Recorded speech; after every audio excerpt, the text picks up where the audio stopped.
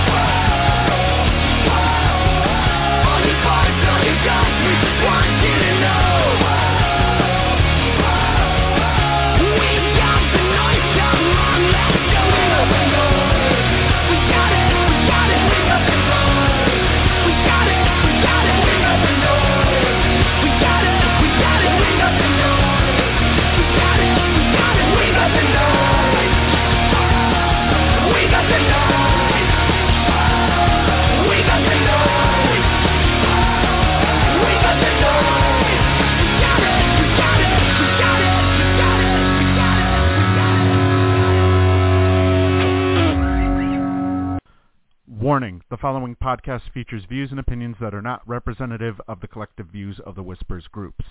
Some of these views may not be suitable for children. Accordingly, the producers and hosts of the Missy AE podcast must insist that no one attempt to take anything that is being said as representative of the views of any of the Whispers groups. Hello, everybody, and welcome back to another edition of the Missy AE podcast. Tonight, we bring to you Sports Whispers Weekly on a hectic week in combat sports. We had fights break out, not just in the UFC this past week, where there was no press conference, but we also had a fight break out after AEW All Out last week that we have to talk about. We also have the NFL. The NFL starting up. Week 1 has officially begun with this past Thursday's Buffalo win over the LA Rams.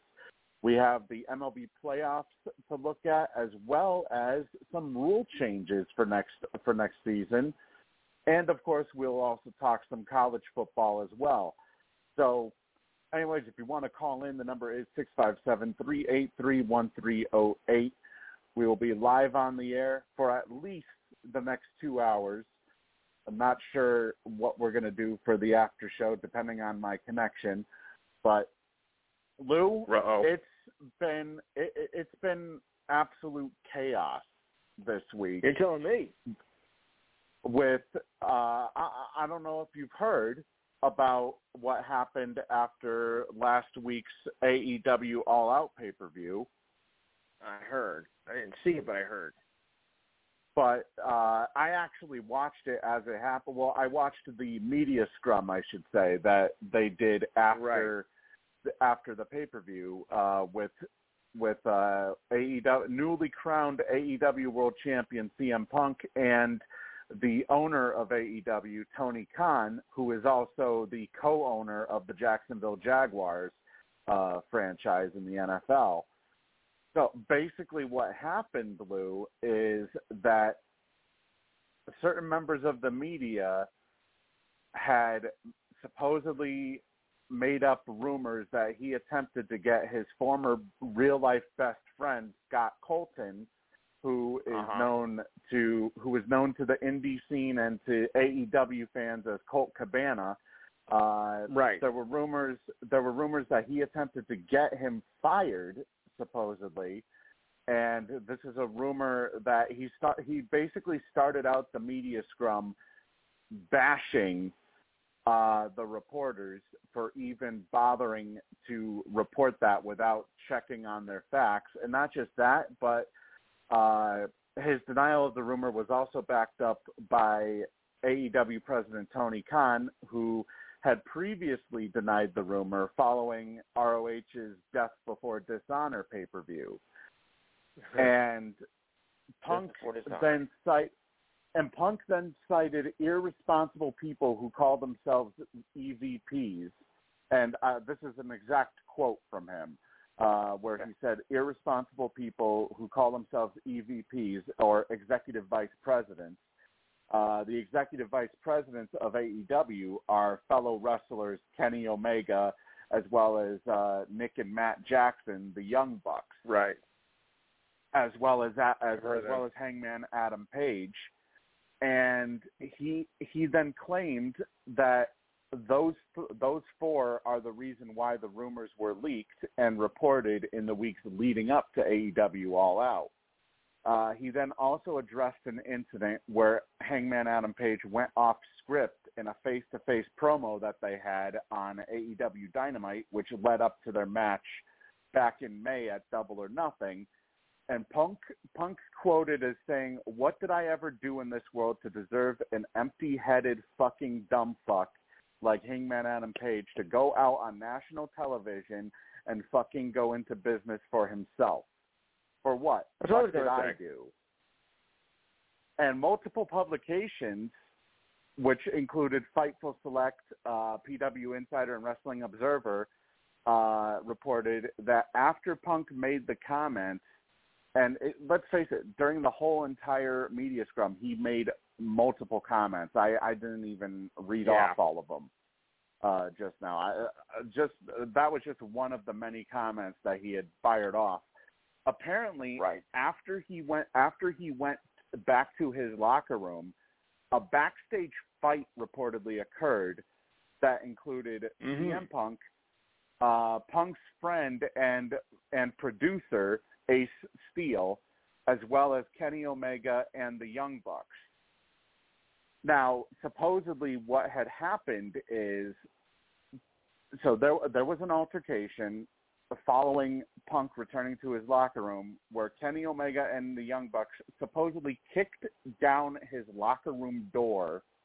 And basically an altercation happened, and essentially a fight ended up ensuing where I guess one of the Young Bucks supposedly got knocked out, or at the very least he had a black eye coming out of it, but it's not confirmed yet whether or not one of the Young Bucks was actually legitimately knocked out.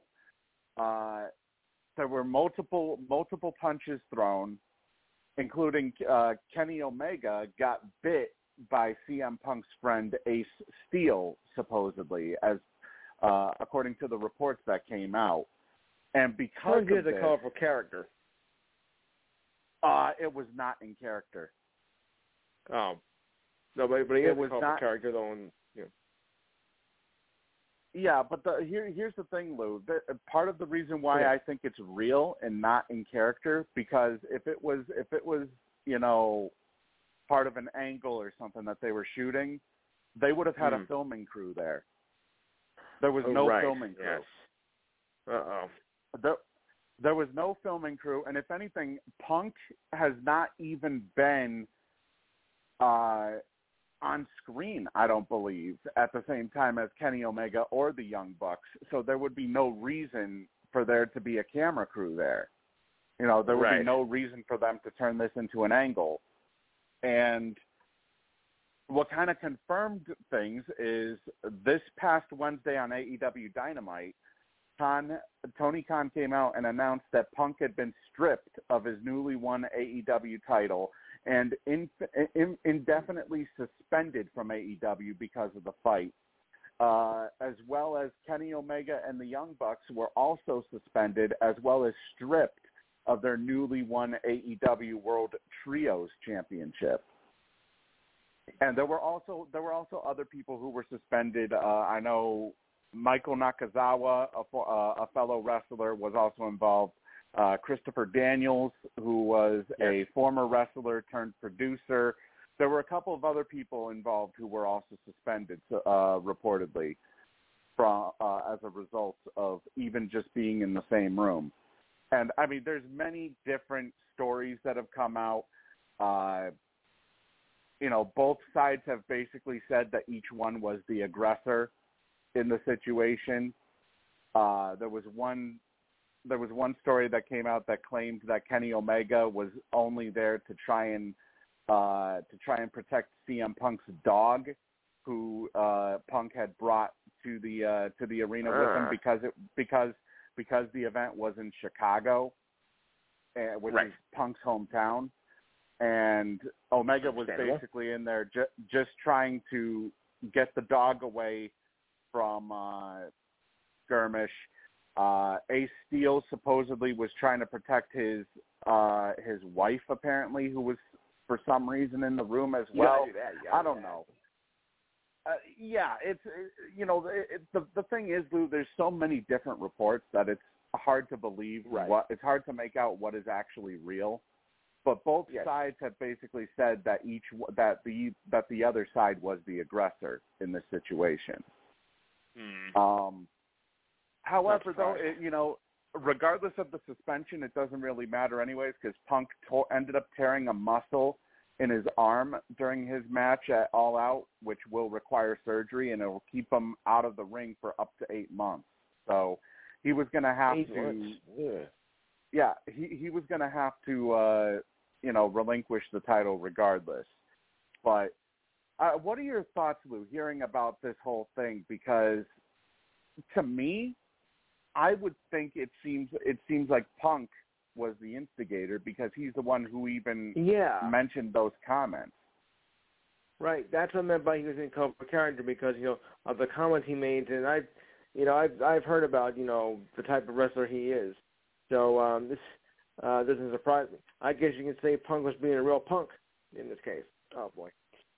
I mean, the comments that he made, I can't really say that this is something new that I've seen out of him, because he made similar comments when he was contracted with the WWE about a decade ago. He made comments. Yeah, he made similar comments about the WWE's medical staff and stuff, who he claimed had misdiagnosed him with the specific injury that he was dealing with, and he ended up having to be forced to go out and work the Royal Rumble. So, that was part of the reason why he ended up leaving the WWE, and he made like a whole bunch of different comments around that time.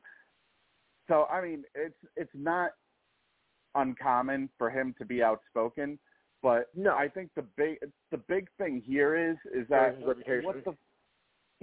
were they expecting? What were they expecting when he came out and made those comments? Did he think that there was not going to be any sort of retaliation? And on top of that, Tony Khan, during the rest of the media scrum, because they had multiple wrestlers come out and speak to the media during the media scrum, and during part of the media scrum, you can see security literally running from the side of the podium to try and get to the backstage area. So, and Tony Khan wasn't even informed about this until Chris Jericho, a longtime veteran wrestler and former AEW champion, told him after he was done answering questions from the media. He then said something along the lines of "shit just went down," and then Tony Khan was confused by it. Yeah, Tony Khan seemed very confused by it, and he said, he basically said, "No, shit went down. It's bad," or something like that. Mm-hmm. And don't you think, Lou, that this is involving the executive vice president of the company as well. Mm-hmm. Don't you think there has to be some severe punishment handed down? Like, there's suspensions, but I would almost think that Punk would have to be fired because of this. No question. And not just that, but I would assume that probably the best case scenario, or the best thing for Tony Khan to do, honestly, because if you're the executive vice president of a company, you can't be involved in certain things like this, especially if you're potentially the aggressors, storming into his locker room and starting up the entire fight. I would have to think that potentially, okay, Kenny Omega and the Young Bucks may stay on the roster as active wrestlers, but I would have to think that coming up next would be Tony Khan stripping them of their executive vice president roles.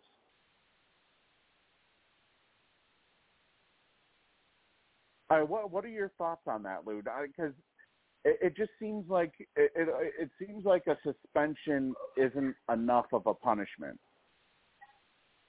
Yeah. Well, I've heard about his reputation, so I'm not really surprised by the comments he made. Punk, is basically just your average jackass in the organization. So yeah. I'm not too surprised by that at all. Yeah, and it's many wrestling spoiler accounts had been tweeting out about this, and one in particular, Slice Wrestling, who has basically gotten almost every single thing they've posted has come true. They basically said that following the media scrum, AEW will be forever changed. To me, if it hasn't already. Well, yeah, it's already been changed, but I have to think that because there were rumors that came out that multiple wrestlers, multiple talent, according to Fightful Select, they wanted Punk gone from AEW. They wanted him fired, right? Essentially, and there's been also some other talent who believe supposedly that the Young Bucks and Kenny Omega are the problem. So basically, the locker room has been completely split on this whole ordeal. Yeah, and there was one side that basically, it's not confirmed which side gave this ultimatum, but they basically said it's either us or them. You keep us and get rid of them, or we leave. The old take it or leave it situation. Aha. Yeah. And Lou, this is a company that has been around, that started up back in 2019. They have a promoter who was named Promoter of the Year for each of the last 3 years. And now all of a sudden, it almost seems like, Lou, that this is turning into WCW. That this is becoming WCW all over again, where just like in WCW, there were egos basically took control, and WCW basically brought themselves near bankruptcy. WCW was a joke.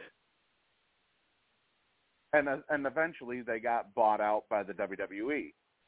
Right. So, WCW, you know, sucked. I'm kind. Yeah, I should say the later years of WCW sucked. Like, obviously, when they brought in Hogan, Hall, and Nash, and they formed the NWO and everything, I mean, they were still around the height of their popularity, but it wasn't until WWE started up the Attitude Era that WCW really started to falter. Yeah. And, we just got one. Albert Pujols just hit 696, tied for fourth. I didn't get the full thing that ESPN said, but he just hit 696. So he is now 4 away. Before the season's over. 22 games left, Lou. Yeah, but you never know. I mean, he could have a slump. He can get injured or whatnot. So, you know, I mean, doable, but he has to stay healthy. He has to stay healthy, yeah, of course. But, I mean, it's definitely doable with 22 games left, only 4 homers to go. He could very well make it to number 700. Yeah. Now, will Judge make 61? Well, that's another story for another time. I mean, come on, Lou. Six homers to go. 6 homers to go in 22 games. Yeah, but the Yankees are a slump, you know. But the Yankees playing the way they've been playing, you know, and they're not even scoring that many runs. So it does call for concern. But he has been the only bright spot in that entire slump, though. Thank God. So he's been that one bright spot in the Yankees slump that they're on right now. So it's entirely possible that he could end up tying or breaking Roger Maris's record. The legit record, we should say. Yeah. Yeah, the legit record. Not the cheating error. No. But anyways, though, you know, back to AEW real quick here. It seems like the more that, and here's the thing too. They had a huge return that night, Lou, of Maxwell Jacob Friedman, who was, or people know him as MJF, who was perhaps he got this huge ovation from the Chicago crowd, even outshining CM Punk, who is from Chicago himself. And the night was supposed to be about MJF, and there would be he would have this buzz all around him, and then all of a sudden CM Punk does what he did at the media scrum, and the fight happens, and all of a sudden that buzz around MJF now turns into the buzz around CM Punk, and it's just unfair. You know, for a guy who has been complaining about his contract and everything, and how he wasn't happy with his position in the company, you know, they were starting to build him. They left off AEW All Out, building him up like he was going to be the next world champion, and then all of a sudden Punk decides to steal the spotlight from him, right? With comments that he made following All Out. So, regardless, obviously this is still an ongoing situation. Neither side has been able to comment on it because of the fact that law enforcement apparently is involved. That tells you another thing, Lou. If law enforcement is involved, there's no way that this is a work, as right. You know, as wrestling fans like to call it. There's no way that this is a work. This is a legitimate issue. Yes. That is still currently under investigation, and all parties involved, including MJF, apparently, are part of the investigation. So obviously, when more comes out about this, we will break it down here as once we officially end up getting more information that will inevitably come out over the next couple of weeks or so. Now, we go from AEW to the UFC as a very unusual incident happened, Lou, as the UFC usually holds a pre-fight press conference a couple of days before the event. In case I believe it was either Wednesday or Thursday that they would hold a pre-fight press conference, and all of the fighters in the top 3 bouts of the night were expected to participate. However, it kept being delayed, and only 2 fighters showed up with Dana White.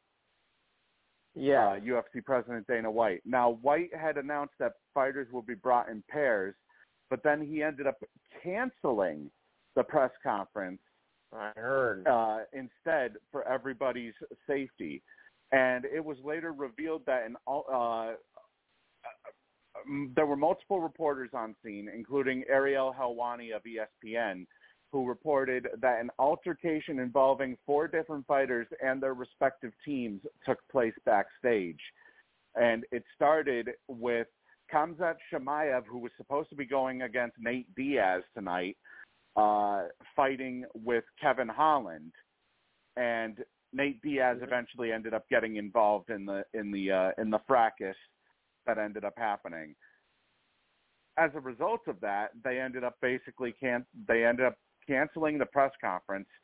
Then Khamzat Chimaev ended up missing weight by about 7.5 pounds, I think it was. So his fight with Diaz then got called off at the weigh-ins, and they instead had they booked Khamzat Chimaev to fight Kevin Holland, which is funny considering the fact that that's what the brawl was backstage before the press conference. And now they officially signed Nate Diaz to fight Tony Ferguson tonight in what a lot of people have called a dream fight.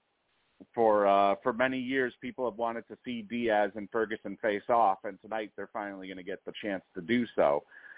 But, I mean, that just shows you, Lou, how real the sport of mixed martial arts is. The fact that even press conferences can get canceled because let's keep in mind the fighters. Yeah, but the fighters are in the same area as everyone else during the in the lead up to the press conference, because basically what they do for the press conference is they set up a stage, and normally they have like 2 different rows where they would have fighters sit down and answer questions from the media, and all the fighters would normally be brought out at the same time and be on stage at the same time during the entire press conference. And I give credit to Dana White here. He said for the safety of everybody involved because of what happened, that's what it was. Albert Pujols is now tied for 4th all time on the home runs list. But he said, for the safety of everybody involved, and to ensure that things don't escalate even further, we're going to cancel the press conference, and we'll see everybody at the weigh-ins. And that obviously drew, he apologized to everybody who was attending, any fans, the media, and whatnot. And he said, we've never had to do this, but because of keeping everybody's safety in mind, this is what we have to do. And essentially the fight the press conference got canceled as a result. So I give credit to Dana White because at least he knows how to manage his organization. So what are your thoughts on that, Lou? That for the first time ever, UFC ended up having to be canceled, which helps promote the fight. Is the press conference helps promote the fight, but it ended up having to be canceled. It had to be canceled because of a backstage fight, a real life fight. Just when we thought we were seeing on WWE and all that, now we get this, a press conference. Get canceled. It's better when you cancel a wrestling match or whatever. Now you got this. What's next? Except the difference is this is between actual fighters. Right. This is between actual fighters as opposed to wrestlers. I mean, UFC, you would almost expect it more from the UFC than you would from than you would a real life fight occurring at a wrestling event. Yes. So, regardless, I mean, it's been a hectic week in combat sports to begin with. Yes. But you know what though? Let's go into Major League Baseball because not only do we have the playoffs to look at, but we also have some rule changes that are expected to be implemented beginning next season. And they have. And there are three rule changes that will be that'll be aimed at improving the pace of play, as well as action and the safety of players at the major league level. In particular, we'll start off with this first one. There will be a pitch timer officially. Yes. And so basically what happens with the pitch timer is there will be a 30-second timer between batters. Between pitches, there will be a 15-second timer with the bases empty and a 20-second timer if there are runners on base. Yes. And at last check here, the pitch timer had reduced the average time of a game in minor league baseball by about 26 minutes. Now, this rule, which includes limits on throws to first base, has also increased stolen base attempts. And with this rule in place in the minors this year, steal attempts per game have increased from 2.23 in 2019 at a 68% success rate to 2.83 this year at a 77% success rate. And in particular, they basically dotted these bit by bit here. So what happens is the pitcher must begin his motion to deliver the pitch before the expiration of the pitch timer. Pitchers who violate the timer are charged with an automatic ball, and batters who violate the timer are charged with an automatic strike. Batters must be in the box and alert to the pitcher by the 8-second mark, or else they will be charged with an automatic strike. With runners on base, the timer does reset if the pitcher attempts a pickoff or if they step off of the rubber. Pitchers are limited to 2 disengagements per plate appearance, and disengagements meaning a pickoff attempt or a step off. Right. However, though, the limit is reset if a runner or runners advance during the plate appearance. If a third pickoff attempt is made, the runner will automatically advance one base if the pickoff attempt is not successful. Now, what doesn't count as a disengagement are mound visits, injury timeouts, and offensive team timeouts. So mound visits will still remain the same. They'll have a certain amount of mound visits per game that they can still utilize. Those will remain the same. That's what they got to cut down on. because that's what slows the game up. Now, if a team has used up all 5 of its allotted mound visits prior to the 9th inning, then that team will receive an additional mound visit in the 9th inning. So basically, this effectively will serve as an additional disengagement. Right. Umpires may provide extra time if warranted by special circumstances. So, for example, if a catcher were to be thrown out on the bases to end the previous half inning and they needed additional time to put on their pitching or to put on their catching gear, then the umpire could allow that to happen. Yes. So, I was talking with my uncle earlier today, Lou, about this exact thing, and he seems to think that this ruins the integrity of the game. I was thinking when people were thinking that, especially the old-time baseball fans, like, what the hell are you doing in our game? You're screwing up. You're taking away the purity of the game. What the hell are you people thinking? And I was asking my crew tonight what they thought of that. But a lot of people, seem to agree with the new changes coming up. So that's really kind of who you ask. I mean, honestly, Lou, I don't mind the change. Maybe that's because I'm a millennial. Who knows? But I don't really mind the changes because, a lot of people, a lot of these games, if you remember previous years, some games would go on 3 hours, 3.5 hours. God, depending on how long. Oh, we have a pick 6 here. Kentucky with a touchdown pick 6 over Florida. They currently lead 22, soon to be 23-16. Well, give me the extra point, maybe. Yeah. But what I was saying was, some games have previously gone in previous years, maybe 3 hours, 3.5 hours. Then of course, if you go extra innings, even 4. And if you go extra innings, who knows how long it'll go. I kind of agree with the pitch. I kind of agree with some of these because there are some at-bats that seem to go on forever. When you have a pitcher attempting like 10 pickoffs in the same at-bat.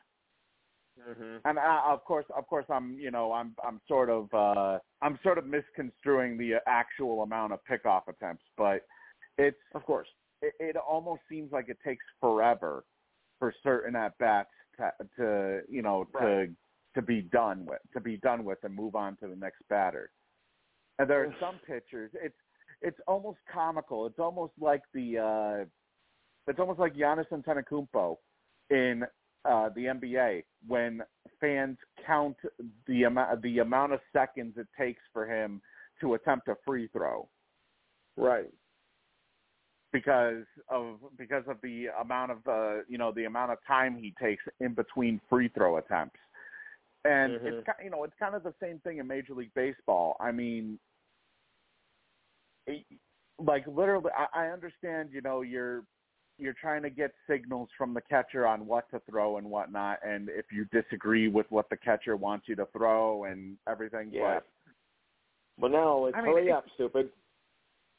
It kind of gets ridiculous, Lou, at the amount of time in between pitches. I kind of agree with this. The fact that 15 seconds with the bases empty and 20 seconds with runners on base. I mean, obviously, you can't afford the extra seconds to take in mind the fact that you have runners on base, so you got to decide: do I want to attempt to pick them off, or what do I want to do here? So I have no problems with those that. Those days are over. Thank God. Yeah, and honestly, I don't really think it affects the integrity of the game. I mean, no. But you ask the old timers that have been fans like 50, 60 years and whatnot. I remember, I remember how the game was played and whatnot. Damn it! Look what they've done to our baseball. Well, you get the idea. Yeah, but at the same time, Lou, even though there are old time baseball fans that want the game to be played as it originally was, you have to keep in mind that baseball is trying to get a younger generation to be interested in the game. Well, lots of luck with that. I mean, it's been said multiple times that baseball is perhaps the slowest sport out of every major sport that there is. I've seen a snail move faster than some of these games. So this is Major League Baseball's way of trying to get younger fans interested and keep them interested in watching here's baseball. The thing. What took you so long, dummy? Yeah, and plus, I mean, I like the fact that they're limited to 2 disengagements as well, because, you know, I've seen stretches where pitchers have thrown 4 consecutive pickoff attempts to try and get somebody out at first. I mean, obviously, if you don't get them within the first 2 attempts, chances are you're not going to get them within the next 2 after that. I don't think so. All it does is it takes up more time, to where there were some instances where an inning felt like it almost took an hour. Yeah. So like a traffic jam on the Garden State Parkway. Yeah. So you know, I like this rule. I like the fact that they're putting in a pitch timer. Yeah, because they should have done a long time ago. Yeah. You know, if it works in the minors, then obviously something must be working. And also it says here in italics, a note that the rule will be used in MLB is slightly altered from the rule that was used in minor league baseball this year.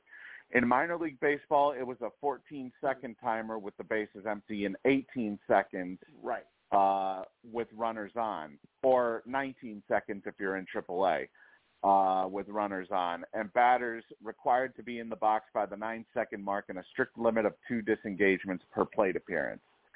And in the most recent week of play, the minors have seen an average of 0.45 violations per game. So they're averaging less than half a violation per game. That's an improvement. So it means that it's actually working. Yes. Now, hopefully, the next... what translates, how that happens in the majors, the minors will translate over to the majors. Hopefully. Yeah, hopefully it will. Yeah. Now, obviously, you know, another thing that was brought up too was the fact that millionaires are not gonna want to pitch or are not gonna want to play with limits. Are you sure about that? Because the players, this was something that was brought up in the contract negotiations for the CBA. So the players would have had to agree to this. Of course, not everybody, you know, likes the idea. Well, I'm not surprised by that. I mean, I knew there's going to be some people bitching about it. Yeah. I mean, obviously, there will be some people who will bitch, but regardless, you know, it's still it had to be agreed to by the players for it to have even been included in the CBA like it was. Right. The next rule involves defensive shift limits, as the defensive team must have a minimum of 4 players on the infield with at least 2 infielders completely on either side of second base. Now, these restrictions are intended to increase the batting average on balls in play, to allow infielders to better showcase their athleticism, and to restore more traditional outcomes on batted balls. As of this writing, which came, it was posted a couple of days ago, the league-wide batting average on balls in play of 291 in 2022 is 6 points lower than in 2012 and 10 points lower than in 2006. And this all has to do with the fact that teams have been able to manage the shift, but they've been able to utilize it in a correct way, right, to limit batting averages. Now, in particular, it says here the 4 infielders must be within the outer boundary of the infield when the pitcher is on the rubber. Fielders may not switch sides. So, in other words, a team cannot reposition its best defender on the side of the infield that the batter is more likely to hit the ball. They must stay on the side that they're on. Now, if the infielders are not aligned properly at the time of the pitch, the offense can choose an automatic ball or the results of the play, depending on what the play is. So if it ends up being a double, they can decide to keep the double. If it results in an out, then they can choose to instead to have an automatic ball. This rule, though, does not preclude a team from positioning an outfielder in the infield or in the shallow outfield grass in certain situations. However, it does prohibit the 4 outfielder alignments. Now, Lou, I mean, I don't see anything wrong with that either. I mean, we saw so many times when you have dangerous hitters like David Ortiz, Albert Pujols. Yes. You know, when you have dangerous hitters come up to bat, you would always see teams position their players towards a certain part of the field to where, you know, the ball is more likely to be hit. Now, in return, though, there have been some instances where the shift has actually gone against the team that's implementing the shift. Mm-hmm. So, to me, I agree with the shift restrictions because, I mean, there's a reason why infielders are called infielders. They stay in the infield. They don't go out to the outfield like we. They don't go out to the outfield like we've seen happen on certain occasions. Right, and it's the same thing with outfielders. You know, outfielders should stay in the outfield, although they do have the opportunity to move further inward if they want to. Right. In the shift, it just seems so stupid where they move the shortstop over to second base and they have the second baseman move over into the outfield. It just seems so ridiculous to implement because it leaves such a wide open hole in the infield for any pitcher, you know, any hitter that can direct the ball a certain way would be able to take advantage of that. But what are your thoughts, Lou? Though, what are your thoughts on the restrictions added to defensive shifts? Well, personally, I didn't really see anything wrong with it. I mean, you know, that was the defensive shifts. I wasn't really too affected by that much. But if that's how they want to go with it, you know, I have no problem with that either. I mean, that was the least I think of the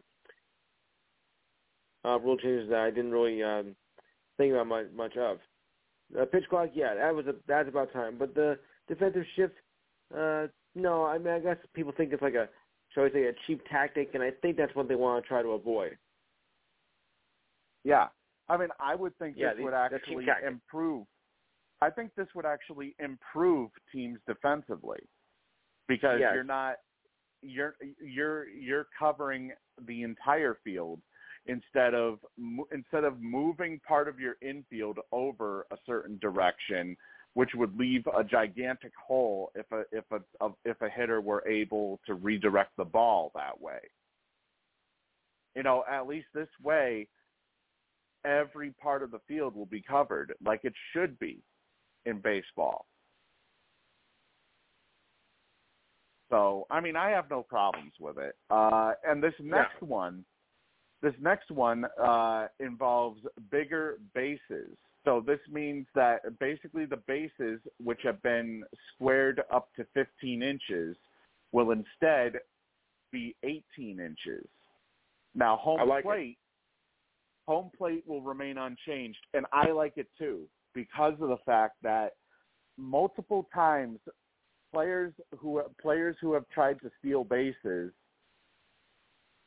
there's been different collisions that have taken place. Yeah, that they want to try to avoid too. I mean, I think it's a good rule. If it's got to cut down the collisions where there's been too many of in recent years, that is a smart move to, enlarge the bases. Let's hope we can make a difference out of that. Because I've seen people get caught on the rubber and whatnot, tarmac, and it's just becoming too much. So I think it is a smart move that they do increase the size of the bases. Yeah, I mean there's been multiple times where there have been collisions. I mean, one in particular. You made it count. One in particular I can recall, Dustin Pedroia and Manny Machado. With Manny Machado basically spiking Dustin Pedroia, which effectively ended his season, and essentially it ended his career because Pedroia was never the same after that. No. And this is especially important at first base as well, where fielders will have an extra 3-inch advantage in order to stay out of harm's way from the base runner while receiving throws. As sometimes I can't tell you how many times base runners have come incredibly close to colliding with first basemen, in particular with their legs.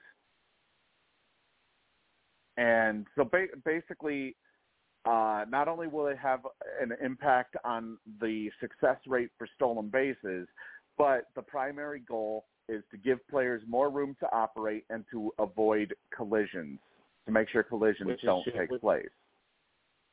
Again, another thing that should have been done a long time ago. Yeah. Without a doubt, it should have been done a long time ago. There's been way too many collisions, in the game, and, that has to, find a way to cut down. And hopefully this will be, and that, the collisions won't be as frequent. Yeah. So this change will create a 4.5-inch reduction in the distance between first and second base and between second base and third, which will actually encourage more stolen base attempts.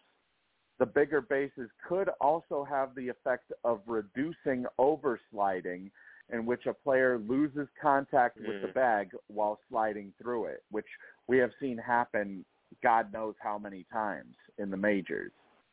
I lost count. So ultimately, I can't find one single rule change to be annoyed with. I cannot find one single rule change. So that's fine with me. Ultimately, I don't see what the uproar is from certain fans. I mean, I understand, old school fans want to keep the game the way it is, but the way it always has been. But this can only improve the game, basically. Right. Oh, we have an upset. We have an upset. Kansas just beat West Virginia by 13 in overtime. And when I say 13, they ended the game in overtime after scoring a touchdown to make it 49-42. Kansas then picked off a pick six off of West Virginia to finish the game 55-42. That's the usual overtime score, but okay. Yeah, needless to say, Lou, there's been a lot of upsets this week. Yeah, we almost had a big one. I mean, we can't consider Kansas an upset over West Virginia, but right now we have Kentucky over Florida. Who knows if that'll stay or if Florida will get back in it? I don't know if I consider an upset. You don't consider number 20 over number 12? No, not a tremendous upset. I mean, that can go either way because these teams know each other out there. Conference rivals are both ranked. I mean, so it wouldn't really be, a huge upset. True. But we did end up seeing number 19 Wisconsin get upset today. We saw number 8 Notre Dame. Let me just say this: Notre Dame is nowhere close to the team that they once were. I don't know what the hell franchise with that university. Maybe it's because they lost their coach, but Notre Dame has been nowhere close. They played nowhere close to the way an 8 seed should play now.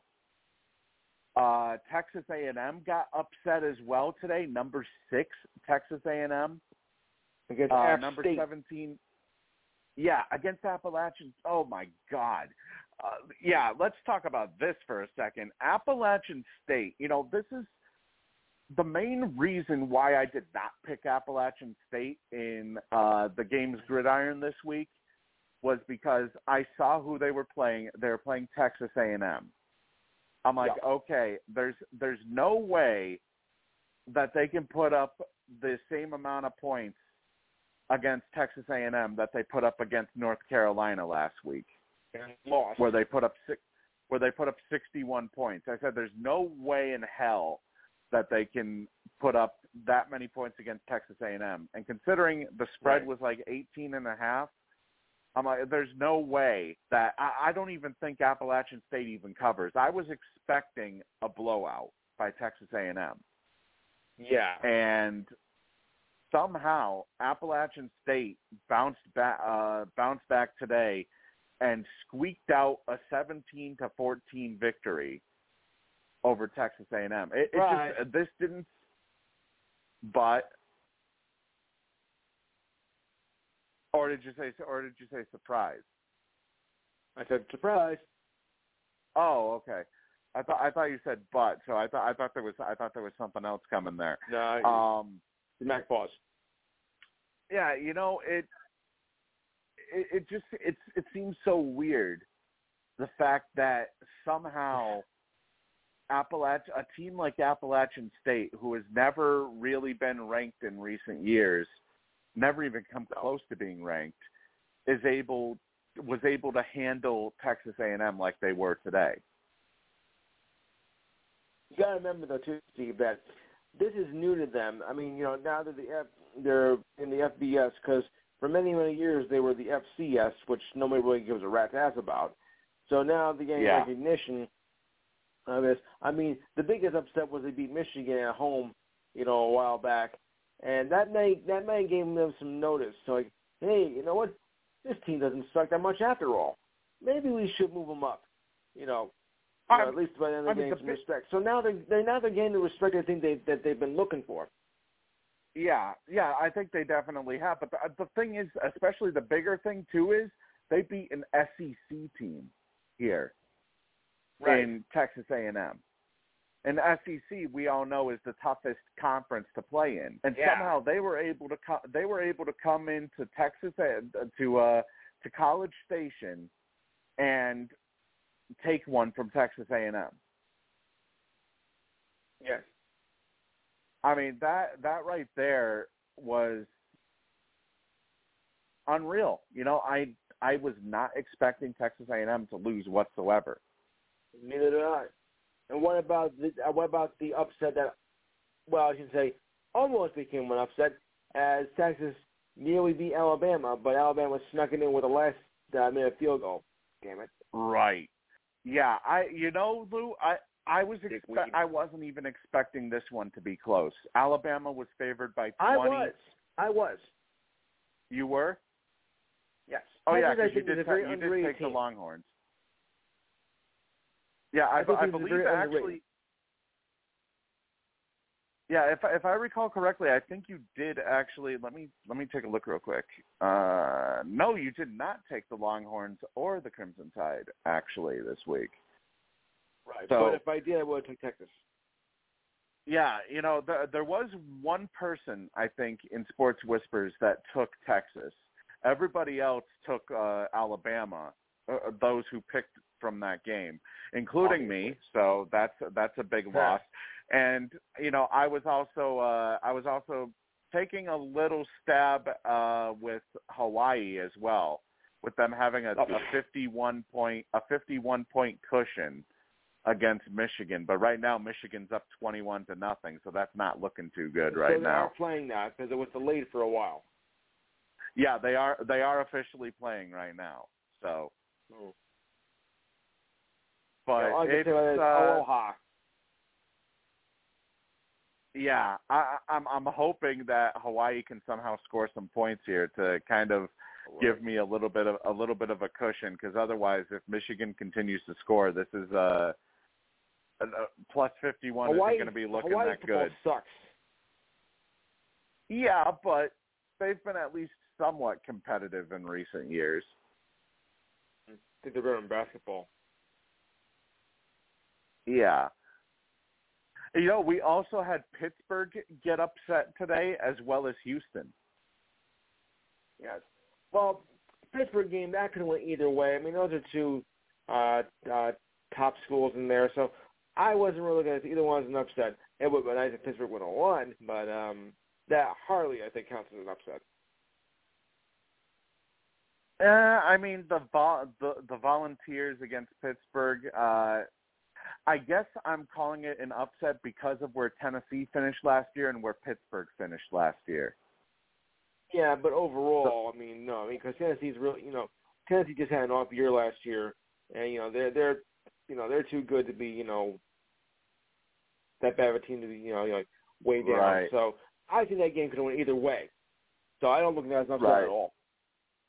But we did have Texas Tech beat Houston in overtime 33-30, and the fans then ended up storming the field and tearing down the goalpost as a result of the win. I thought this one was a complete surprise. I didn't think that Texas Tech would be able to pull off the upset like they did, but I consider this an upset. That one I'll give you. Yeah, I consider it an upset, considering the fact that Houston is usually somewhere in the top 25, and Texas Tech has been in and out in previous years. Right. And also, oh my God, I keep going back to Notre Dame. How the hell do they allow Marshall to beat them today? Marshall. Yeah. Marshall. We are Marshall. 26-21. And Notre Dame was basically, they were held to 7 points until the fourth quarter when they finally put up 2 touchdowns. I mean, seriously. There's something wrong there when it comes to Notre Dame. I don't know if it's the change of a coach, or they lost certain players, or if it's because they lost certain players to the draft last year. I mean, I don't understand what is up with this team, but I think it's all related. I mean, you lost your coach, which was devastating to them, and you lost good players, and you couldn't replace them with with better players. So in a way, it all kind of goes in together, because sometimes things like that, that's all it takes. You can go from contenders to pretenders, and you'll be the laughing stock of college football. You lost to who? By what? True. What kind of a team are you? You good for nothing son of a bitch. Right. And, I had money. I had $2,000 on this game. Thanks a lot. Going back to Alabama and Texas, actually, everybody was surprised, actually, the fact that Texas hung in there, because Quinn Ewers went down with an injury early on. One of their players. Yeah. And everybody was expecting, okay, here's where Alabama takes over. Alabama's going to take over, and they're going to run up the score. They're going to run up the score because Texas won't be able to hang in there. Yeah, Texas won't be able to hang in there. Bringing in Hudson Card, who went 14 of 22 with 158 yards. He didn't throw a touchdown or a pick, and actually somehow had a worse quarterback rating than Ewers. He had a 69.9%, quarterback rating, while Ewers had a 96.3. But obviously the big story here was the non-safety call against Alabama. Oh, yeah. What should have been supposedly a safety in the end zone. That might have given them the win. Yeah, it might have been able to give them the win, but however, when I looked at the replay, it was called first off. It was called roughing. It was called roughing the passer. Okay. On the replay, Young was getting tackled. Now his shin was down, but I could not determine if he had the ball out of his hands at the time that his shin was down. And first off, the roughing the passer, there's no reason. He's already being tackled. He's going to be down. There's no reason for that second Texas defender to come charging in like they did. And I had a huge argument with one of our moderators in Sports Whispers about this privately. I didn't put it out in the open, but privately I had a huge argument with him about this. And I showed him part of the clip of the replay, and I froze it when contact was made between an already down Bryce Young and the Texas defender. And the Texas defender literally had his knee or his thigh on Bryce Young's upper body, like on his head or on his stomach. There's no need to have contact with an already downed quarterback. No, it's like kicking when you're down. You don't do that. So that right there, I felt kicking that was down. enough. Out of here. I felt that was enough, even though, granted, you can't.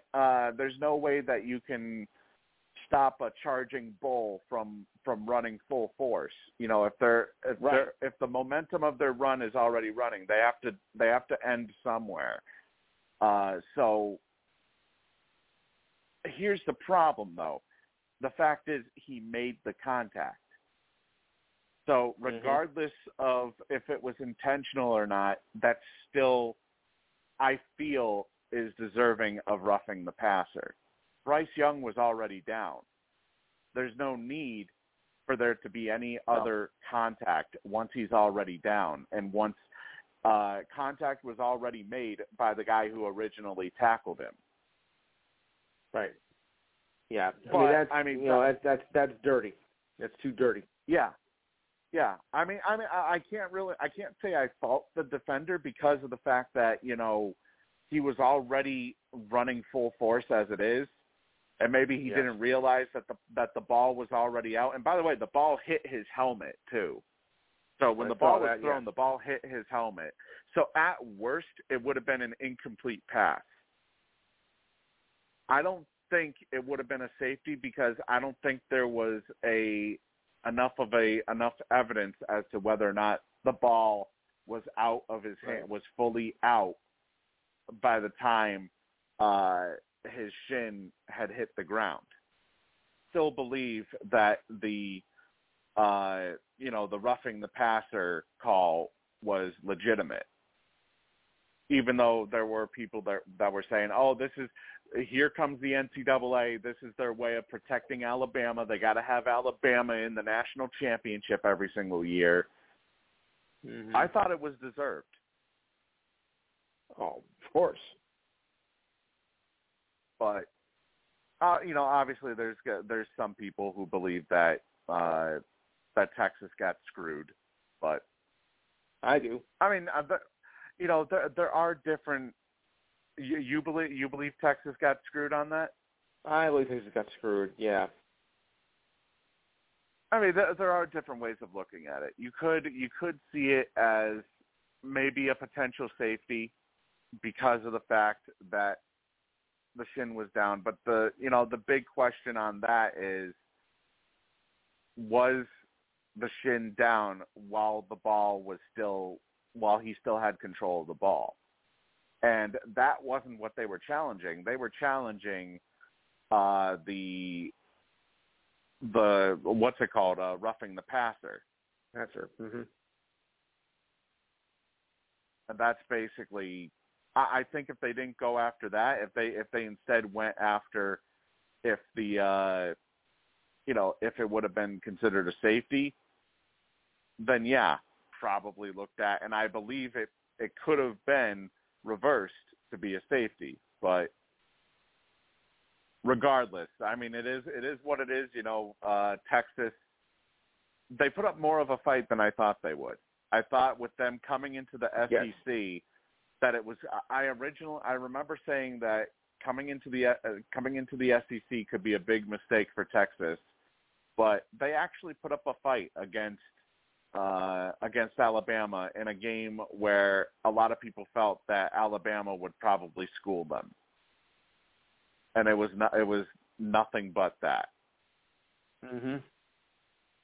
Or I mean, it was anything but that. I mean, anything? Yes, I know, and it was anything but that. Yeah. But I didn't see it.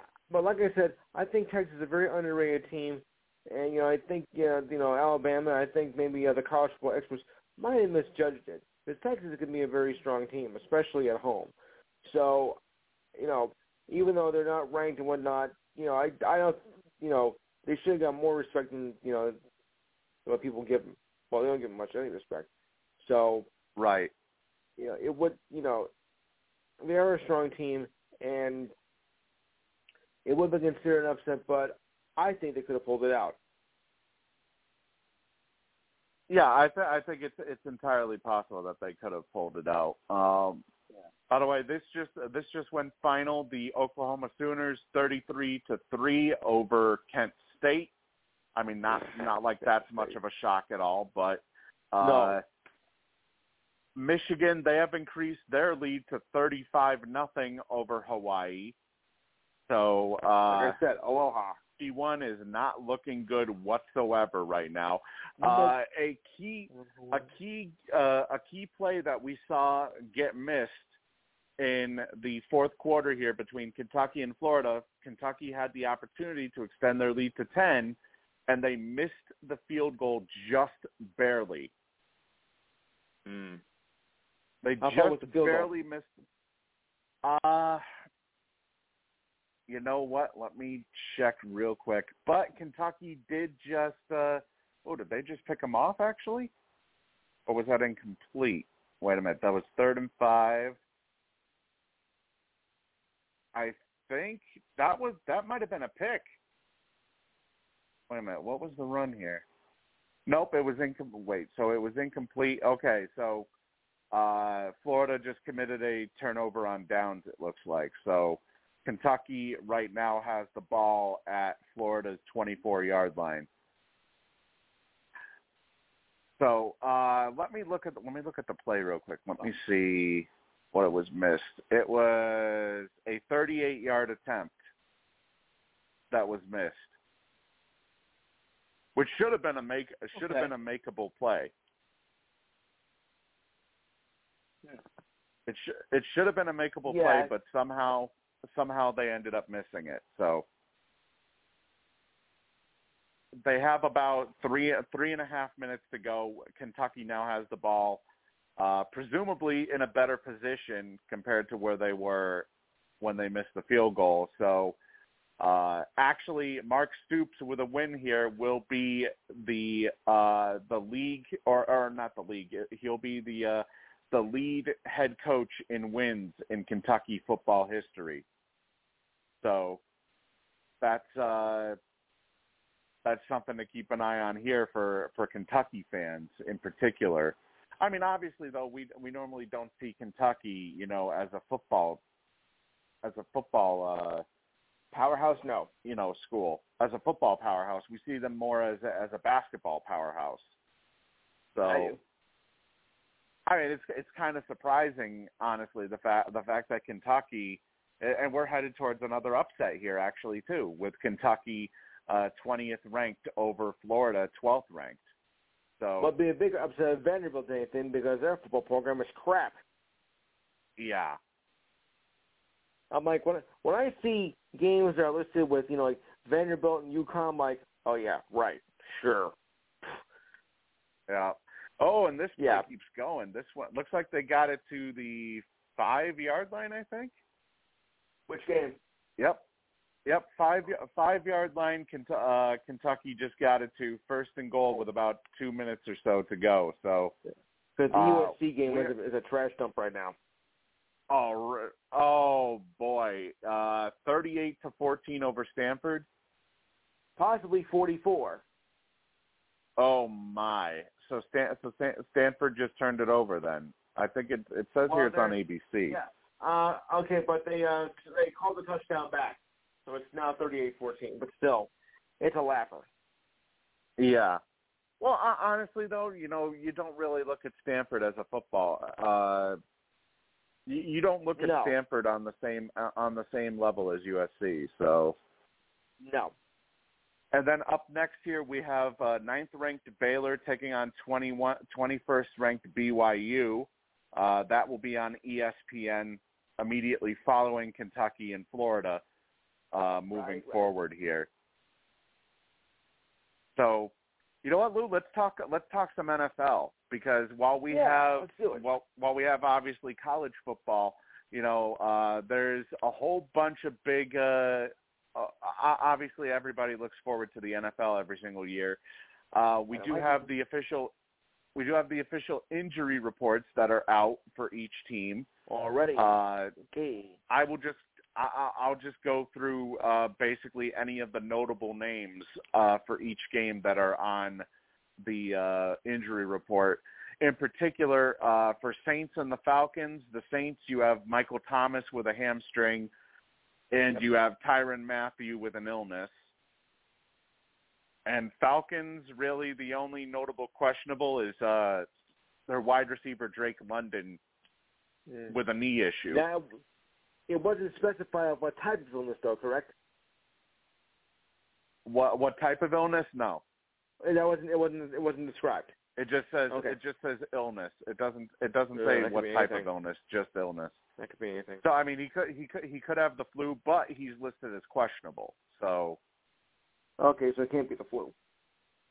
Yeah, I mean he's listed as questionable. Now on the other side, with Browns and Panthers, Michael Woods is listed as out with not just a hamstring, but also an illness. So both the hamstring and the illness is keeping him out for tomorrow's game against the Panthers.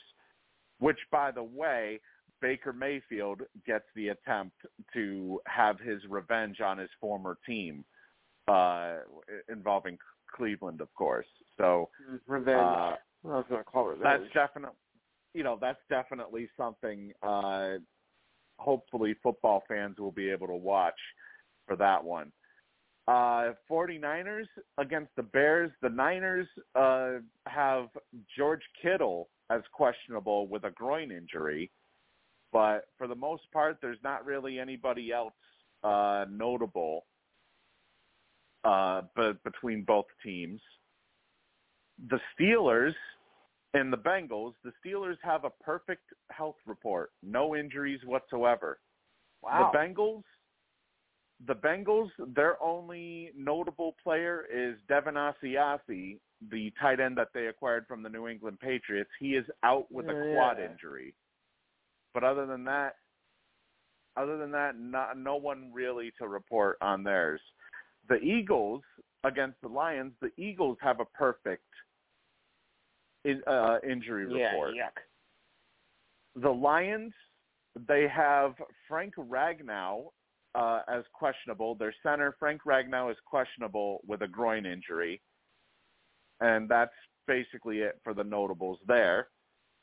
The Colts and the Texans, you have, first for the Colts, you have Shaquille Leonard, who is out with a back injury. The Texans, they have Mario Addison, defensive lineman, is listed as doubtful with a thigh injury. For New England versus Miami, New England, you got Jacoby Myers, Ty Montgomery, both listed as questionable with knee injuries, and Isaiah Wynn is listed as questionable with a back injury. Over on the Dolphins side, you have Eric Rowe, who is listed as questionable with a pectoral injury, Salvin Ahmed with a heel injury, and Raekwon Davis, their defensive tackle, with a knee injury. So those are real. There are a couple of other players too, but they're more depth players, if anything. Right. For Ravens and Jets, Ravens, you have Ronnie Stanley, who is out with an ankle injury. You have J.K. Dobbins, who is questionable with a knee injury, as well as Marcus Peters, who is listed as questionable. For the Jets, Zach Wilson obviously is still out with his knee issue. He had surgery, obviously, so we kind of figured that he may miss Week 1. 4 weeks, yeah. He'll be out for 4 weeks. He's out for 4 weeks. Oh, so 4 additional weeks. Well, he should be back because league rules say because I think he was on injury reserve, so he will be out for 4 weeks. Oh, okay, yeah. Okay, so then if he's on injury reserve, it was determined on Monday. Games. Okay, so he'll be out until Week 5 then. So yeah, but look who you got to replace him with. Hey, that just means they go with Mike White. They go with either Mike White or Joe Flacco.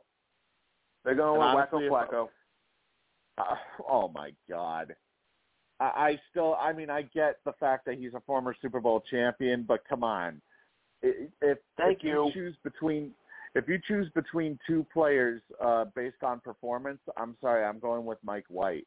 I wouldn't go with Flacco. Flacco's a dinosaur. Based off of the last couple of years. Yes. Let's see. They also had on their injury list, Dwayne Brown is out with a shoulder issue. Although I heard he is also on the injured list, I think, as well.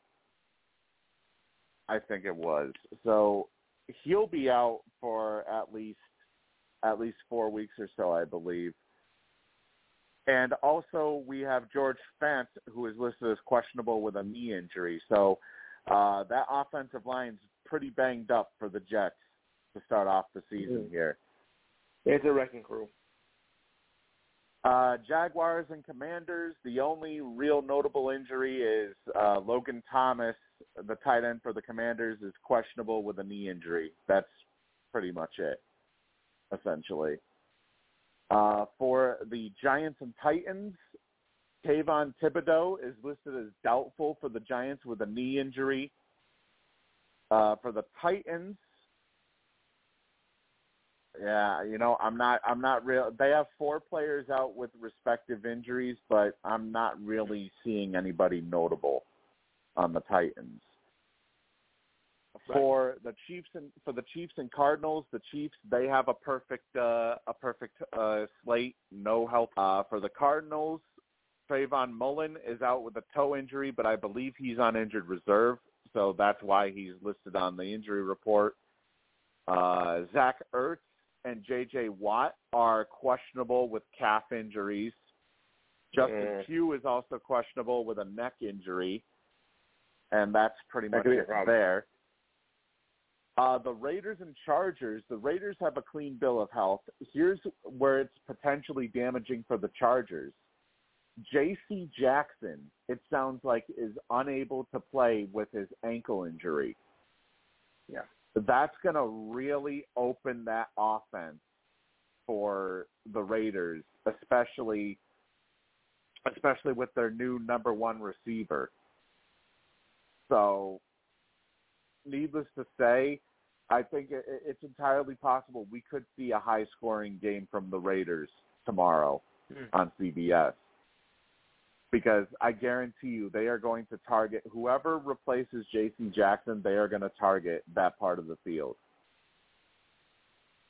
But right now, though, J.C. Jackson is listed as doubtful for that matchup. Packers and Vikings. On the Packers side, Alan Lazard is listed as doubtful with an ankle injury. And you also have David Bakhtiari, offensive tackle, who is questionable with a knee injury. And not really anybody on the Vikings side. Tampa Bay and the Cowboys, You have Chris Godwin, who is questionable with a knee injury, and Russell Gage questionable with a hamstring injury.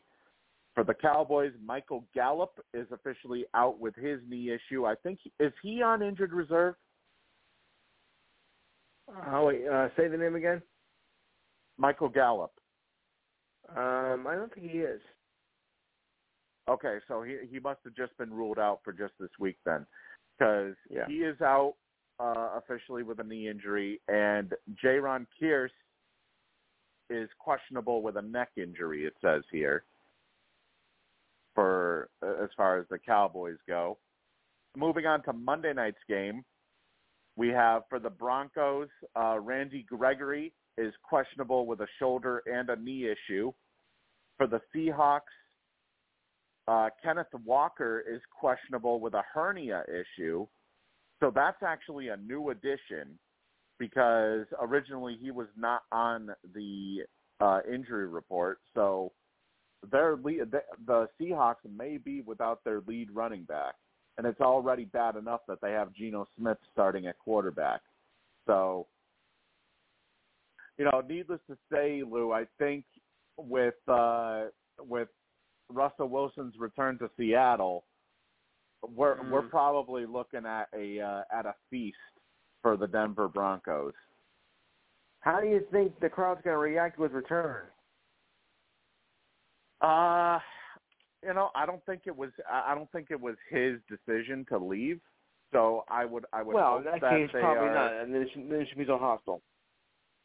I would hope that they react. They at least give him a standing ovation at first.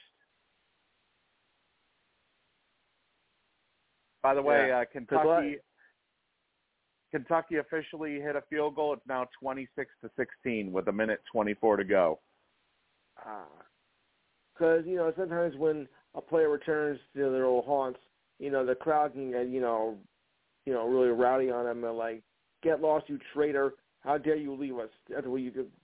You're done. That had happened. Don't forget though, he was traded. It's not like he left on his own. Right. Because he had reaffirmed that he wanted to stay in Seattle. So I think Seattle right now is looking at this team as a rebuilding team. So in doing so, they decided, you know what, instead of having Russell Wilson waste his remaining years on a rebuilding team, let's allow him to go somewhere where he feels that he can contend. Or let's just get whatever we can get for him, basically, which they ultimately ended up doing, shipping him off to Denver, which they got a pretty big haul, honestly, for Wilson. So that was a pretty good pickup for both sides, actually, even though it does hurt Seattle, losing a franchise icon like Russell Wilson. Buffalo game. Where do I begin here with this one? I don't know if Buffalo is that good this year, or if the Rams have if they're in the beginning stages of that Super Bowl hangover. I was just going to say that's what it was, Super Bowl hangover. I mean, because but it didn't look at it first because Buffalo, and the Rams, they were very competitive, and Josh Allen was making kind of mistakes in the first half of the game, so it looked pretty much even. Right. But then after the halftime, so then what happened, and the Rams just fell flat on their ass. Right. And not just that, Von Miller was a huge force in that Buffalo defense. 2 sacks, 3 tackles for loss. He had 4 tackles total on the night. I mean, it really seemed like the second half, Buffalo completely picked things up. Josh Allen had 4 combined touchdowns, 3 passing, 1 rushing. He did throw 2 picks, but he finished with 26 completions on 31 attempts for 297 yards. He was sacked twice by LA's defense. But, I mean, you take a look at the receiving numbers. Stephon Diggs, 8 for 122 yards, including a touchdown, his longest catch being a 53-yarder. Gabriel Davis, 4 catches, 88 yards with a touchdown, and his longest being a 47-yarder. And then you had Jamison Crowder with 3 catches for 28 yards, and Zach Moss for 6 catches for 21 yards, and a couple of other ones spread out there with Isaiah McKenzie and Devin Singletary. But regardless, though, this was I can't tell if Buffalo is that much better or if LA was just experiencing a Super Bowl hangover. I think it was just a Super Bowl hangover. I mean, you take a look at their big acquisition this offseason, Allen Robinson, and he only had 1 catch for 12 yards. Their big acquisition this year, and that's all they got out of him. From a guy who was the number 1 wide receiver out of Chicago last year. I mean, obviously you have Cooper Kupp with 13 catches, 128 yards, and a touchdown. The Cooper Kupp is performing as expected. Yes. So, I mean, that's basically to be expected from him. There wasn't really much of a run game from LA.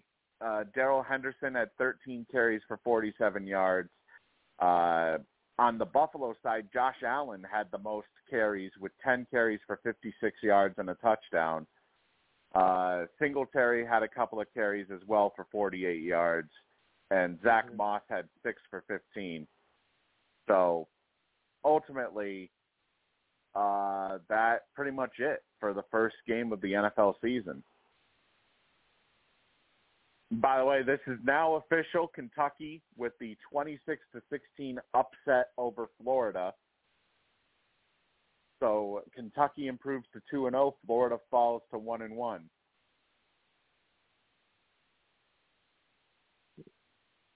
But I got to tell you, Lou. Looking into this upcoming NFL season,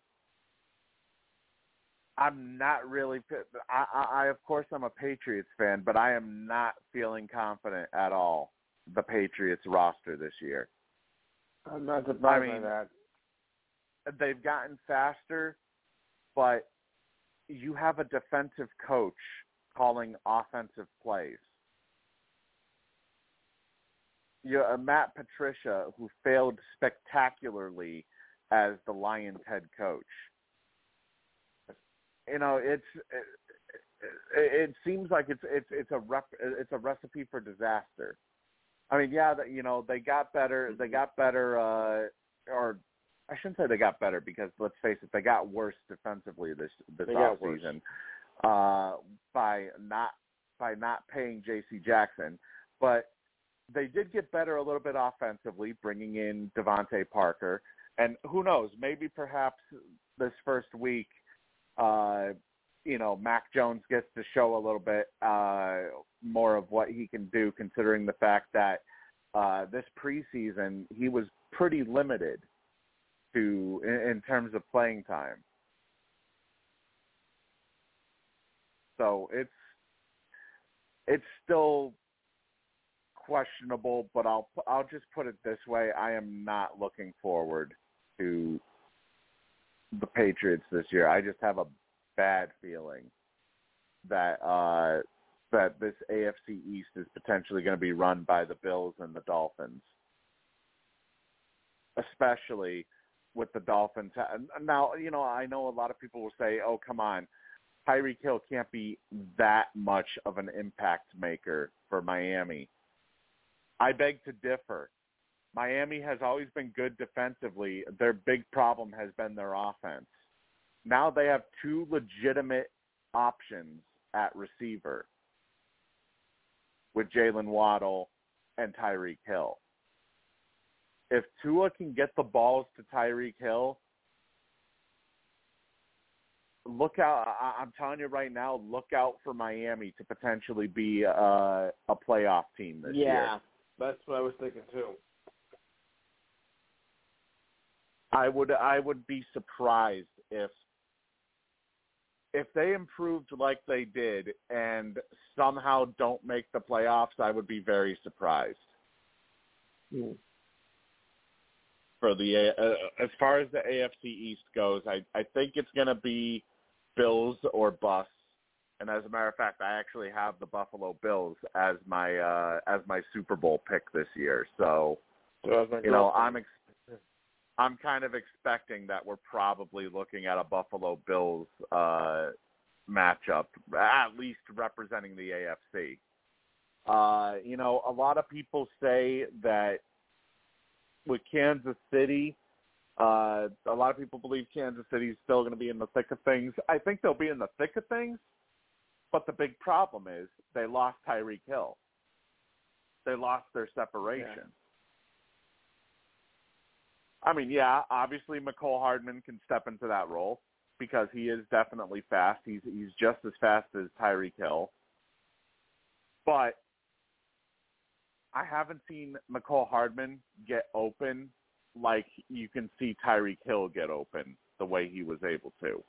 I think that loss of Hill is going to be a lot bigger for Kansas City than a lot of people think it is. So I wouldn't be surprised if Kansas City potentially takes a step back this year, no matter how good, no matter how good Pat Mahomes is, and the fact that he still has Travis Kelce. He lost a pretty big weapon in Tyreek Hill this offseason. And now you have, you have Devontae Adams in the same division as you. You have Russell Wilson in the same division as you. The Chargers improved this offseason. The AFC West is going to be a barn burner.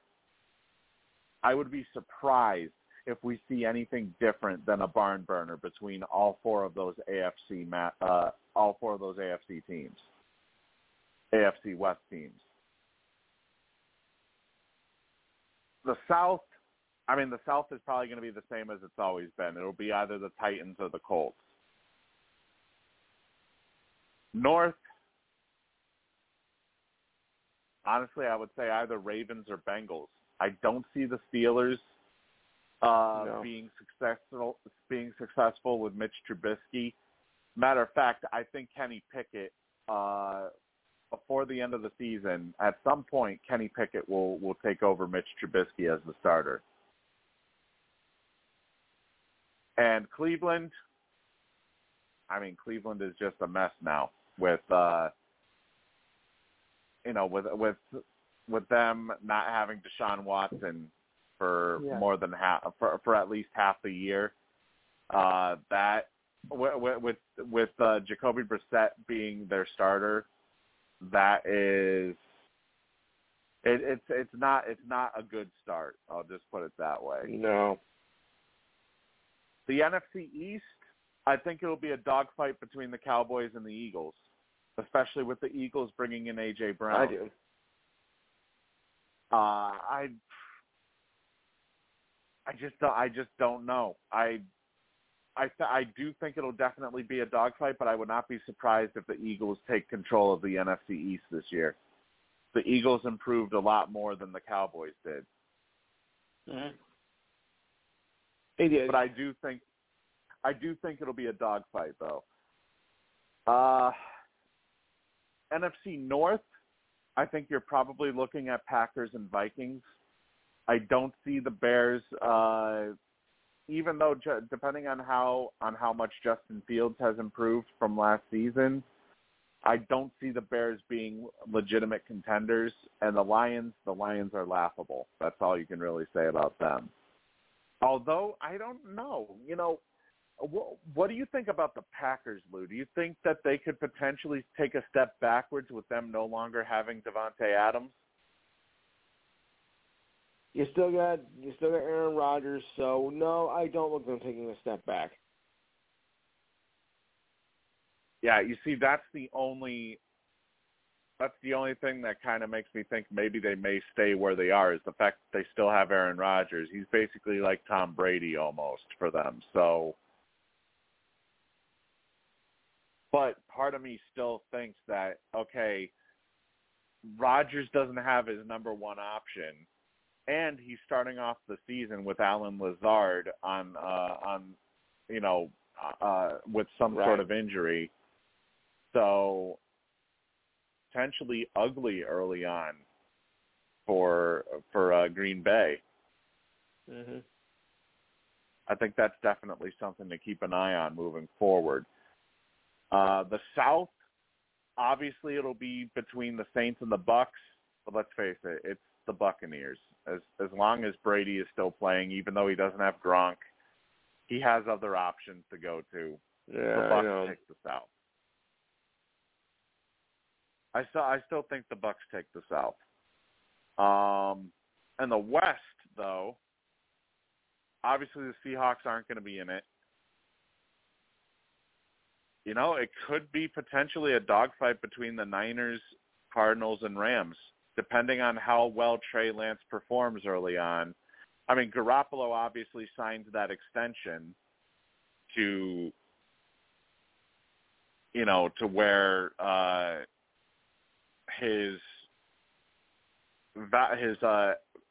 cap space is actually lowered a little bit. I think they signed him to like a $6 million extension or something for one more year. So basically providing insurance for Trey Lance if Trey Lance ends up falling off a cliff or something. The Cardinals, I would almost say maybe the front runner might be the Cardinals or the Rams, depending on if the Rams can shake off the rust. Because, I mean, the Cardinals have greatly improved since last year. So, what are your thoughts, Lou? I mean, who do you see with the AFC and NFC? Who do you think would be teams to look out for? I think Miami would be a team to look out for in the AFC. I wouldn't be surprised that. AFC,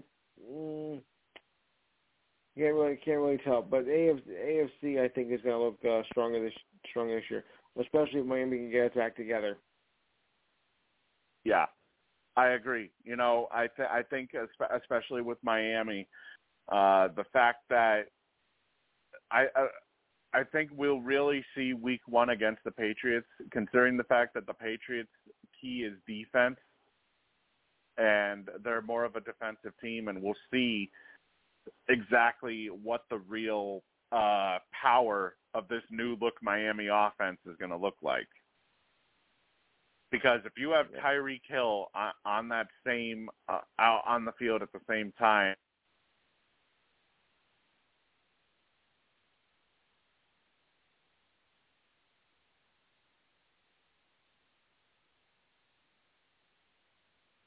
Still there, Steve?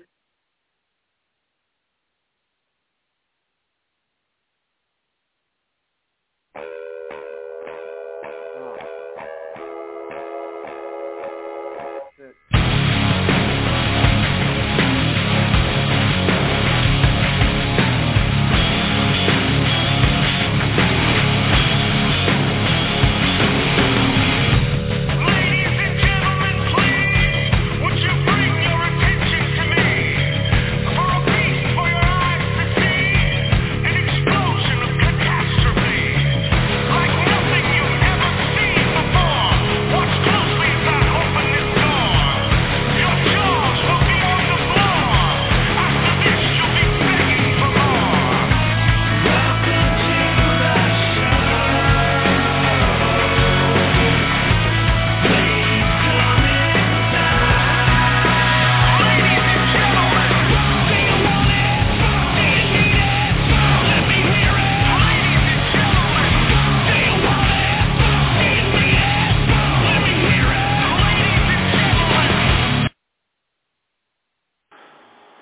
All right, guys, sorry about that. I somehow got disconnected for some reason. Right now I'm trying to get my main phone reconnected to the call. Hopefully we can get it back on here. But back to what I was saying, though, about the Miami Dolphins. I mean, if you have, a player like Tyreek Hill and Jalen Waddle on the roster at the same time, or out there on the field at the same time, I mean, it's just going to be a hard team to try and cover. So yes. Moving forward, I feel like the Dolphins are probably going to be, especially with the fact they have Gesicki out there too as their tight end. It's entirely possible that the Dolphins may be a huge force offensively to be reckoned with. I would think so. A lot of people are thinking that Miami's going to, do something this year, which is bad news for my Jets, of course. Yeah, and by the way, sorry about that, Lou. I was in the middle of speaking, and then all of a sudden, my phone got disconnected. And actually, it's funny that I mentioned this because right now on the switchboard, it still says that my phone is the host. Okay. Well, even though I'm on my other phone right now. No, we're still here, so it's some consolation. Yeah, but ultimately though, I mean, we have about 12 minutes left, so I think we'll probably just finish off the 12 minutes, and then we'll probably end it for tonight after that. All right. But we do have a few other bits here. The Raiders, they did sign tight end Darren Waller to a 3-year extension. Worth about $51 million, which adds it basically puts his contract to about 5 years at around $66.25 million total, because he had about 2 years remaining on his regular deal, and it places him actually just outside the top 5 at the tight end position for a regular salary of $13.3 million per year. And it's actually a win for Waller because this now puts him through his age 34 season, which would probably give him enough of an opportunity to potentially test the market one time before, for one final big deal, depending on how the remainder of this contract goes. Right. So, I mean, it really looks like they're building up something for Vegas right now. They're really building up a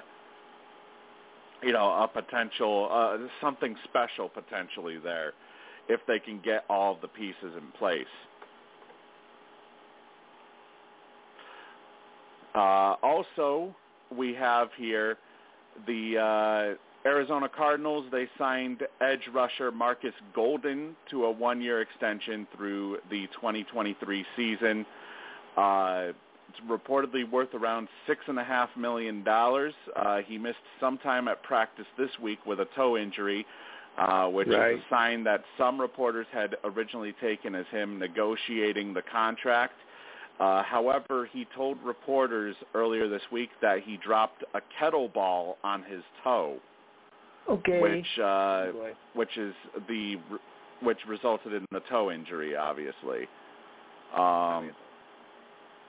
But he did have 11 sacks last year, and he is a fine complementary edge rusher. So with the Cardinals this year, he'll be pushed into the number 1 role with them no longer having Chandler Jones. Also, the L.A. Rams, according to Coach Sean McVay, have said that center Brian Allen is set to have a clean-out procedure and will miss around 2 to 4 weeks with his knee issue.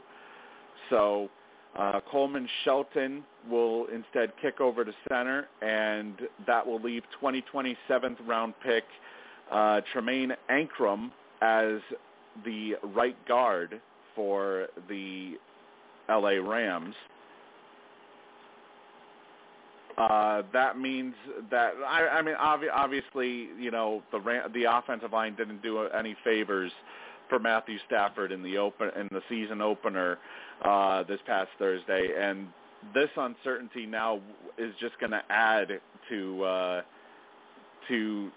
the potential problems that they're going to face. However, though, unless they have extreme pressure problems against the Falcons next week, I don't think so.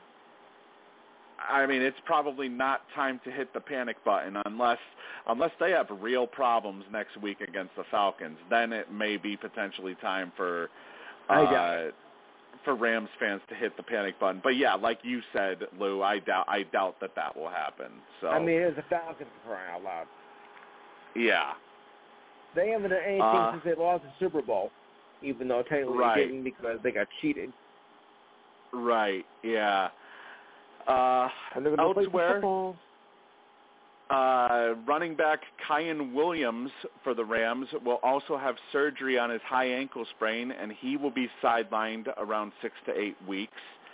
There was talk that Williams was going to be involved in the Rams' backfield rotation to start the season, but now since the rookie suffered this injury, sounds like a stint on injured reserve is forthcoming, which means that Jake Funk will instead be the number 3 running back in this depth chart, with Cam Akers and Darrell Henderson still comprising the top roles moving forward. And their watches will be in a Funk.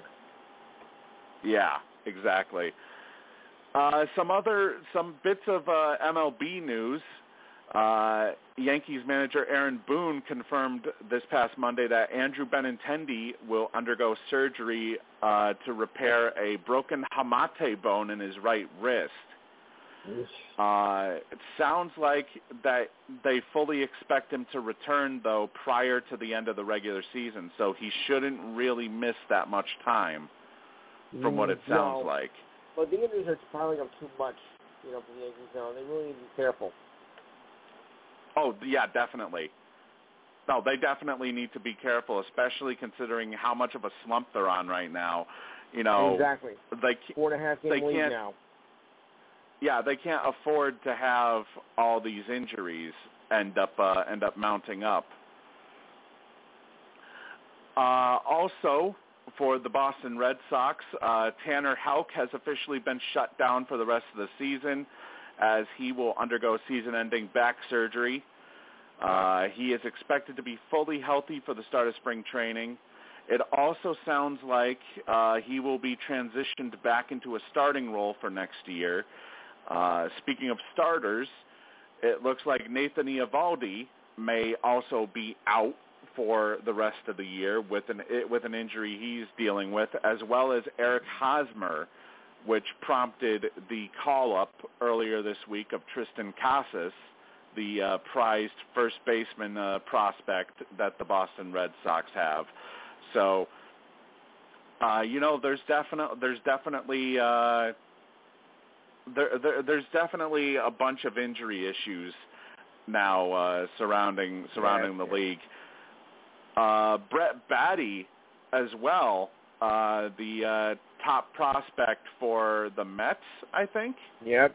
Yes. He went down with a torn UCL in his right thumb. He was, a big deal when they got with the Mets.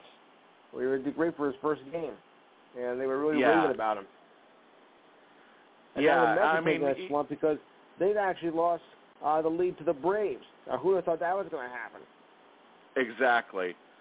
And, he had been hitting 184 in his first 11 games with a pair of homers and 5 RBIs. Mm-hmm. So still, it doesn't sound like he's expected to be sidelined for long, and he could potentially return before the end of the regular season if he doesn't have any setbacks. So that's at least good news for Mets fans, but that remains to be seen, of course. The Boston Red Sox, they signed infielder/outfielder Enrique Hernandez to a 1-year, $10 million contract extension. So he will remain in Boston through the 2023 campaign on a deal that does not include any additional options or bonuses. The versatile outfielder was excellent last postseason in his Red Sox debut, but he has struggled this season to stay healthy, combining just a mediocre, well, it says here, at the time of this writing it had said .219 batting average, but I don't know what it is right now, with 6 homers over, at the time, 68 games. But obviously it's probably better than that, considering the beating that they put on the Orioles earlier today. Yeah. Also, the Diamondbacks, they exercised a club option for the 2023 season for their manager, Torey Lovullo, so he will return for a 7th season as Arizona's manager. His first year as a bench boss in Arizona was a rousing success at 93-69, and also defeating the Colorado Rockies in the wild card game that year before they fell to the Dodgers in the NLDS. Since then, though, the sailing hasn't been as smooth. Oh, and he was also awarded Manager of the Year that year as well. But yes. Since then, though, the performance hasn't been as smooth, falling further towards 500, basically. However, last year, basically everything went wrong, and they fell to a 52-110 record. So I guess this is just a way for the Diamondbacks for him to just play out his to manage out his contract, essentially. So, anyways, though, that's going to probably wrap it up for tonight because of my connection issues. Hopefully next week we will be back and everything will be in full order. Hopefully we can get a full 3-hour show next week, but with the way that my connection has been going in and out here, I wouldn't be surprised if we were to get disconnected during the extra portion. So we'll probably end it for tonight. But thank you, Lou, for joining me tonight and for joining me as always. If you ever get a chance on a Saturday, I know it might be a tight squeeze, but try to come on my show if you can. I mean, you know, I can use your expertise. I'll give you the number in case you're interested. It's 512-543-4662. I'll repeat it again, 512-543-4662, and the name of the show is The Enhanced Sports Show. You don't need to go through any stuff with the blog talk and all that nonsense. You know, just dial in straight through and I'll get you in. All right, what time? 5 to 7 p.m. Eastern time. I know it's a little bit of a tight squeeze, but you know.